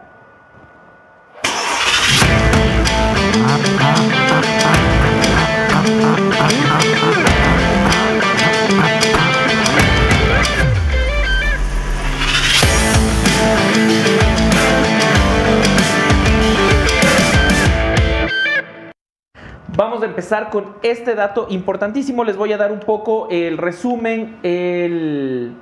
Se hizo el universo de esta encuesta. Es de residentes en Ecuador mayores de 18 años no abstencionistas. La muestra fue domiciliaria. El tipo de muestreo fue aleatorio por conglomerados. El tamaño de la muestra, que es lo que ha hecho que esta nos llame tanto la atención, son 8.292 casos. Se realizó, ustedes van a ver día a día, muestras diarias, lo que da un margen bastante amplio. ¿De quién es? Y ahí es donde vamos a tener que pedir perdón, luego vamos a tener que dar explicaciones. Obtuvimos esta información de la empresa Telcodata. Telcodata, como ustedes saben, vinculada o propiedad de la familia Topić. Vamos a poner la imagen para que vean ustedes las encuestas que muestran estas. No sé si se puede hacer un poco más grande, tal vez, no sé, yo de tecnología no tengo idea. Pero si ustedes ven ahí, esta encuesta toma en cuenta solo a 5 candidatos, evidentemente los 5 que están, digamos, más arriba en las encuestas. Se trata de Luisa González, Fernando Villavicencio, Yaku Pérez, Otto y Jan Topić. También un porcentaje importante del no sabe, no contesta. Esto se fue haciendo día a día, más o menos 2.200 diarias me parece, que fue una encuesta bastante extensa, bastante grande. ¿Y qué decía el 14 de julio esta encuesta con respecto a Luisa González? Vamos a analizar primero el caso más grande. Ahí está, ahí se ve mucho más. Yo digo Luisa González y así vamos alternándonos entre todos, ¿ya? Luisa González del 14 de julio alcanzaba un 34.7%, enorme. Va avanzando los días y va variando ese porcentaje. Hay un subidón importantísimo el 20 de julio, pero también ya para el 26 de julio hay una caída considerable. Del 20 de julio del 37% al 29.6% el 26 de julio. Y luego, si nosotros llegamos hasta el día de hoy, el 1 de agosto, Luisa González alcanza el 29.3% de intención del voto. Un porcentaje elevado, pero que no hace pensar, al menos de momento, y esto se toma en cuenta desde el 1 de agosto, o sea, de antes de ayer, que el 20 de agosto tendremos elecciones. Todo puede cambiar, pero si las elecciones fueran ahorita, habría segunda vuelta. ¿Con quién? Vamos a analizar los datos de Yaku Pérez, Dome Vivanco. A ver, el 14 de julio, Yaku Pérez tenía un porcentaje de 13.3%. Según lo que aquí retrata Telcodata, hace 2 días, del 1 de agosto, se registra que Yaku tenía 8.6%. Es decir, un decrecimiento de más o menos del 4%, si yo no estoy mal. Esto ya ubicaría, en una pelea, ¿no? A Yaku Pérez, Otto y aquí también retratan a Jan Topić, si no estoy leyendo mal esta situación. Sí, pero mira, o sea, a mí me parece importante también el 19 de julio Yaku llegaba a su pico, el 15 de julio llegaba a su pico con 13.9%. O sea, un escenario que le ponía en segunda vuelta. Claro.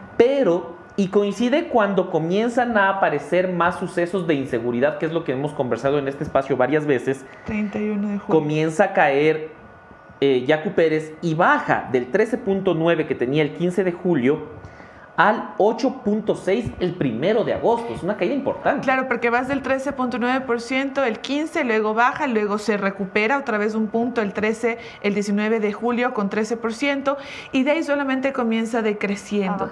Está baja, y del 19 de julio hasta el 1 de agosto, que son los últimos 15 días, hemos vivido varios escenarios de inseguridad, y creo que eso es lo que también le ha llevado a bajar en los datos a Yaku Pérez. Veamos Otto con Steffi. ¿Qué dice Otto? Mejor veamos el de Topić, porque es importante recalcar. No quiero hablar de Otto. No, es importante recalcar que Topić es en la única encuesta en la que él se posiciona como segundo. O sea, el segundo favorito según esta encuesta, que es la más grande. Y vamos a ver cómo empezaron los datos. Él empezó el 14 de julio con un 5.1%. Fue bajando días después al 4.1, que fue su pico más bajo, y después esto también se lo puede atribuir a las noticias de inseguridad por las que estamos pasando en Ecuador. Se vio una recuperación de 1 punto, de 6 puntos, de 7 puntos, 9 puntos, una pequeña bajada también de 8 puntos, hasta este 1 de agosto, que tiene 9.4% de todo el apoyo popular de esta encuesta, obviamente. Mira el 31 de julio cómo llega a su pico más alto también, ¿no? 10.3%. Aquí podemos leer que tal vez el tema del CBD no les afectó tanto a la campaña como creíamos. Y el dato de el 31 de julio es justo después de la publicación de este video del inhibidor de señal, que seguramente ha causado algún efecto. Y es importante, si ustedes se fijan, cómo baja Yaku justo desde el 19 de julio, lo que decía la Steffi, y es precisamente cuando comienza a crecer Topić. Entonces, sí evidencia, igual Otto Sonnenholzner, ¿no? Que por alguna razón Estefanía Vaca se niega a decirlo. Es que teníamos que ir en orden. Ya dijimos Luisa González primero, Topić debía ir segundo. Vamos a leer a Otto. ¿Por qué? A ver, ¿y dónde apareciste? Hola, Ecuador. Tenemos las pepas. ¡Tenemos las pepas! Oye, sí sabes que esto nos va... O sea, yo digo, la posta prefiere pedir perdón a pedir permiso, pero aquí está. Aquí las está la encuestas que obtuvimos. En realidad va a causar molestia porque son encuestas que se utilizan para la toma de estrategias al interior de la campaña. No para publicarse, pero tuvimos acceso. Y ya, pues nosotros tenemos acceso, ustedes también tienen acceso. Si nosotros tenemos chance, ¿por qué ustedes no? Sí, exacto. Pero lo importante es aportar con información en una lluvia de encuestas, muchas de ellas serias, con firmas responsables, pero como bien decía aquí Cristina Reyes, hoy mismo en la mañana también hay mucha encuesta patito. Esta encuesta, si es que la volvemos... Hola, primero, saludos a todos. Sí. ¡Las pepas! Me encanta. Gracias. A ver, esto es un trabajo sumamente interesante. ¿Por qué? Porque daba el total de casos, mi amigo Montenegro, pero es el total de esos casos. Cada día en esta encuesta se están levantando todos los días 2.200 casos, ¿ya? Ajá. Pero diario, ¿ya? ¿Cuál es la diferencia con otras encuestadoras? Que otras encuestadoras te levantan 1.000 casos, 1.200 casos en una semana, ¿ya? O en 15 días, y te dan una radiografía de una semana o de 15 días. Aquí se están levantando 2.200 encuestas presenciales, no son encuestas digitales, no son encuestas telefónicas, sino son puerta a puerta, toc toc, quién es, cómo está, ¿qué vienes a buscar? ¿Qué vienes a buscar? Tu voto. En 63 puntos geográficos del país. La más amplia hasta ahora, ¿no? Es la encuesta más grande del país, evidentemente del interior de una campaña, por transparencia tienen que saberlos. Me disculpo con la campaña que se ve afectada no sé si afectada al final, pero que no querían que salga y se le salió. Pero 63 clústeres demográficos y las 63 personas me cuentan que realizan el levantamiento de las encuestas, los 63 encuestadores pasan por el polígrafo después, todos los días. Volver acá a la pantalla. Pasan por el polígrafo después para demostrar que no se fueron ellos a llenar la papeleta con el tío, la sobrina, el cuñado y el amante. Tienen que pasar por polígrafo. Eso es algo que yo no he sabido que haga otra encuestadora en el país. Eso es interesante. Y ahora sí vamos, si me permiten acompañarlos en el análisis de los datos, saquemos estos dos hombres feos de aquí. Y no sé si esta cama ve esa huevada. No, sí. Podemos ir aquí haciendo algún tipo de relación sobre la situación, ¿no? Si me lo permiten, de una forma un poco poco ortodoxa porque Anderson no sabemos dónde dejó esa linda pantalla que teníamos antes. Sí, Está por ahí. Está por ahí. Por ahí está. Tenemos tantos recursos aquí que ya, claro, está por ahí. ¿Ya? No sé cómo vas a hacer, Chema, para que se vea a mí explicando esto. Y no a mí. Aquí, ajá, a ver, ahí pónmelas. No, Jesús. A ver si es que funciona lo que quiero hacer. Creo que no. Creo que no va a ser posible, ¿no es cierto? Lo que quiero hacer no es posible. Oh, qué pena. ¿Qué? Están tratando. Que le des un ratito. ¡Chema! Colchones, digo... Renaciente. Muebles renaciente de cuero, de puro cuero. Nada más cómodo que estar en un 30 colores. ¿Quién más? Tiene 30 colores para elegir. 30 colores para elegir y entregas a nivel nacional. Inmovit para la energía. Inmovit para la energía. Mientras el Chema trata de hacer la jugada, Inmovit para la energía, esto tiene coenzima Q10, suplemento alimenticio de multivitaminas, minerales, coenzima Q10, ginseng en cápsula. Que vayan a votar, el internet. Alfanet, el mejor internet del país. Si estás en Quito, eres afortunado porque en Quito la capacidad es de 10 gigabytes. Estoy pendiente, se sabe las menciones bien. Anda a votar. Este 20 de agosto tienes una sola misión en la vida, que es llevar tu esfero, llevar tus sueltos para comer afuera el plastificar. Eso. Para el bollo, si es que votas en Guayaquil, para el mote con chicharrón, si es que votas en Quito. Y ya estamos aquí. Ya. ¡Wow! ¿Ves? Quedó bacán. No creo que sirve igual. O sea, porque mi dedo no entra. Pero bueno, más o menos lo que podemos ver aquí, así tengo que hacerlo, ¿cierto? Sí. Ajá, ya. Perdón, no les preveí de este pequeño suceso, pero bueno. Lo que ustedes pueden ver en la línea roja es la evolución de Luisa González, la candidata del correísmo, siempre arriba, nadie lo ha negado, ya, luchando con el no sabe, no contesta, que es este señor de negro de aquí, ya, que es esta línea gris de acá. Vemos cómo increíblemente el 20 de julio la indecisión que venía bajando se dispara, ¿no? O sea, ¿qué pasó el 20 de julio? Es el tema, mira, si tú ves todo, justo ahí hay un No lo pongan a ese hombre feo, yo estoy aquí. Es un despunte de inseguridad. Es el 20 de julio la inseguridad. Creo que es el momento más álgido de la inseguridad del mes. Ahí sube la indecisión, importantemente, sube casi 8 puntos. Más de 8 puntos la indecisión. No me sirve esto porque tampoco puedo entrar con esto acá.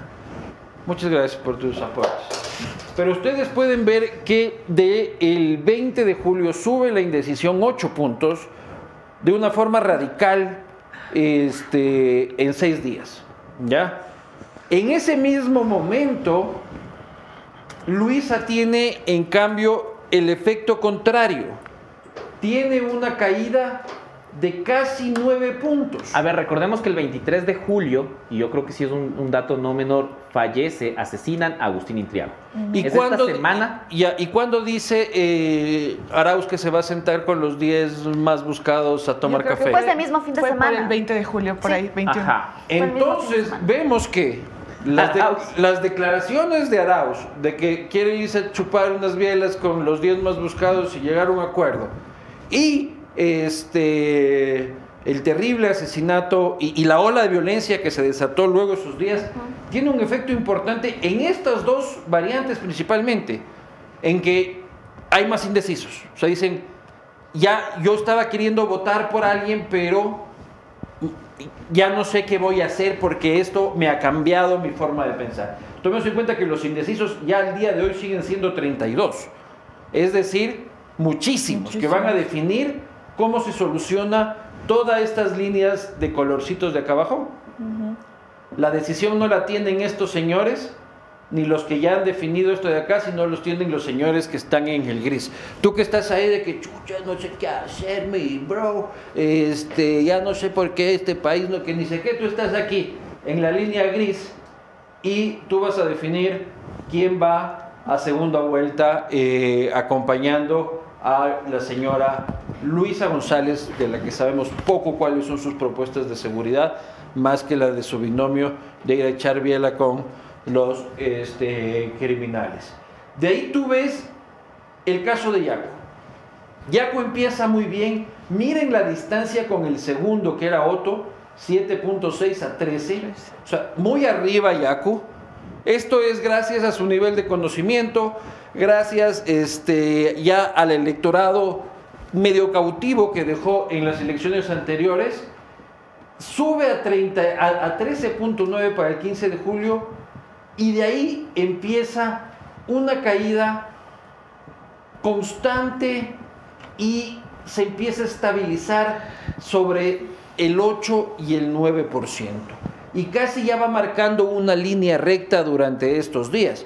Complicaciones como ya anticipaban antes mis compañeros, porque el discurso de seguridad de Yaku todavía no está explotado, comunicado o pensado, porque evidentemente vemos que esos días de julio movieron las cosas, porque la caída de Yaku empieza exactamente, como ustedes ya anticiparon, el 13. en esa sangrienta semana de julio en el Ecuador.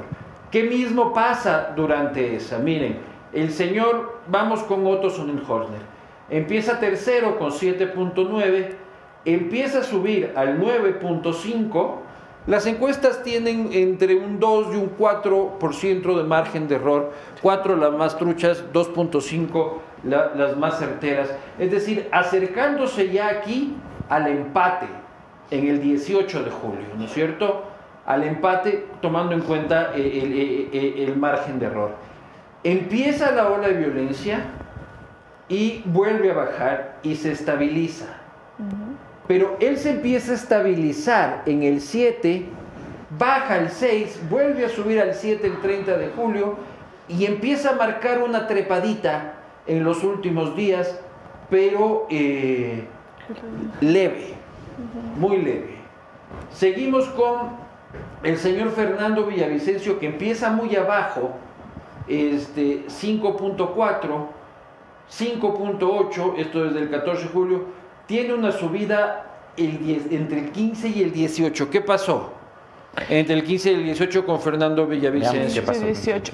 Ahí no hubo ningún evento de violencia porque todo comenzó el 20 de julio, 15 y 18. Tal vez hay alguna discusión con Rafa o alguna cosa así que lo levanta, o la encuesta de ese datos. O tal vez la encuesta de ese datos que apareció y le puso segundo. Ya, eso de ahí, pues, revísame cuándo fue esa fecha, ¿no? Aunque no sé qué tan efecto tenga eso. Porque sube a 7.9 y un día después cae a 6. O sea, el sedatazos le duró un día a Villavicencio. Y de ahí sí tiene una subida pequeña, porque él también tiene un discurso anti ellos mismos, o sea, antimafia, que puede ir captando también la ola de inseguridad. Entonces empieza a tener un crecimiento hasta el 7.7, ¿no es cierto? ¿Y qué pasa con el señor Topić, que arranca el 14 de julio último? 20 de julio fue el de Villavicencio. 20, entonces no le sirvió de nada el sedatazos. El señor Topić arranca último en el 14 de julio, ¿no es cierto? La pequeña subida, el 7 tal, y luego se va al carajo el 18 de julio. Se va al carajo, ¿sí lo ven? O sea, qué pena que vi. Tengo dedo, ya no tengo dedo. Tengo dedo, ya no tengo dedo. Se va al carajo su candidatura. ¿Cuándo fue lo del CBD? No, eso fue después, pero veamos. Hace una semana. ¿Cuándo fue lo del CBD? A ver si es que en realidad le afectó. Hace 2 semanas exactamente. Fue El 20 de julio. También el 20 de julio, ajá. Sí, 19 y 20 de julio, ajá. Entonces no fue el CBD el que le afectó. El CBD, mira, parece que le hace recuperarse. Le sube un poquito, ajá. Claro. Relajó su campaña. Claro, sube, y de ahí va teniendo una subida paulatina. El 28 de julio llega a un buen punto, luego pierde otro punto para el 29, el 30 lo recupera, el 31 llega a tener 10 puntos. 10 puntos, que es más de lo que todos estos llegaron a tener, a excepción de Yaku. Y en el último punto, que es el 1 de agosto, o sea, hace 2 días, marca 9.4, ubicándose en segundo lugar, con márgenes pequeños, ¿no? O sea, sí, estamos hablando de que le saca menos de un punto a Yaku. Le 0. saca solo un poquito más de 2 puntos a Otto, y casi lo mismo porque hay un empate de 7.8 con 7.7 entre Fernando Villavicencio y Otto Sonnenhorner. Esta es la data que les teníamos preparados: 2.200 casos diarios levantados en 63 puntos del país, 63 encuestadores poligrafiados diariamente. Es una encuesta, es importante por el volumen, por eso la anunciamos, porque es importante por el volumen, por la técnica, y por el tracking que lleva. El tracking es el seguimiento diario que permite ir identificando. No es, te hago una encuesta esta semana, en 2 semanas nos vemos, y te hago otra que me dura una semana procesar los datos y tal y cual. Aquí hay un procesamiento diario que revela ¿qué cosa? ¿Ya? Revela que hay una competencia salvaje entre estos 4 seres humanos. Revela que Yaku, que empezó muy arriba, empieza a decrecer, que Topić, que empezó muy abajo, empieza a subir, y que lo de Villavicencio es preocupante, ¿no? O sea, bueno, llama la atención. Claro. Porque está ahí compitiendo Villavicencio.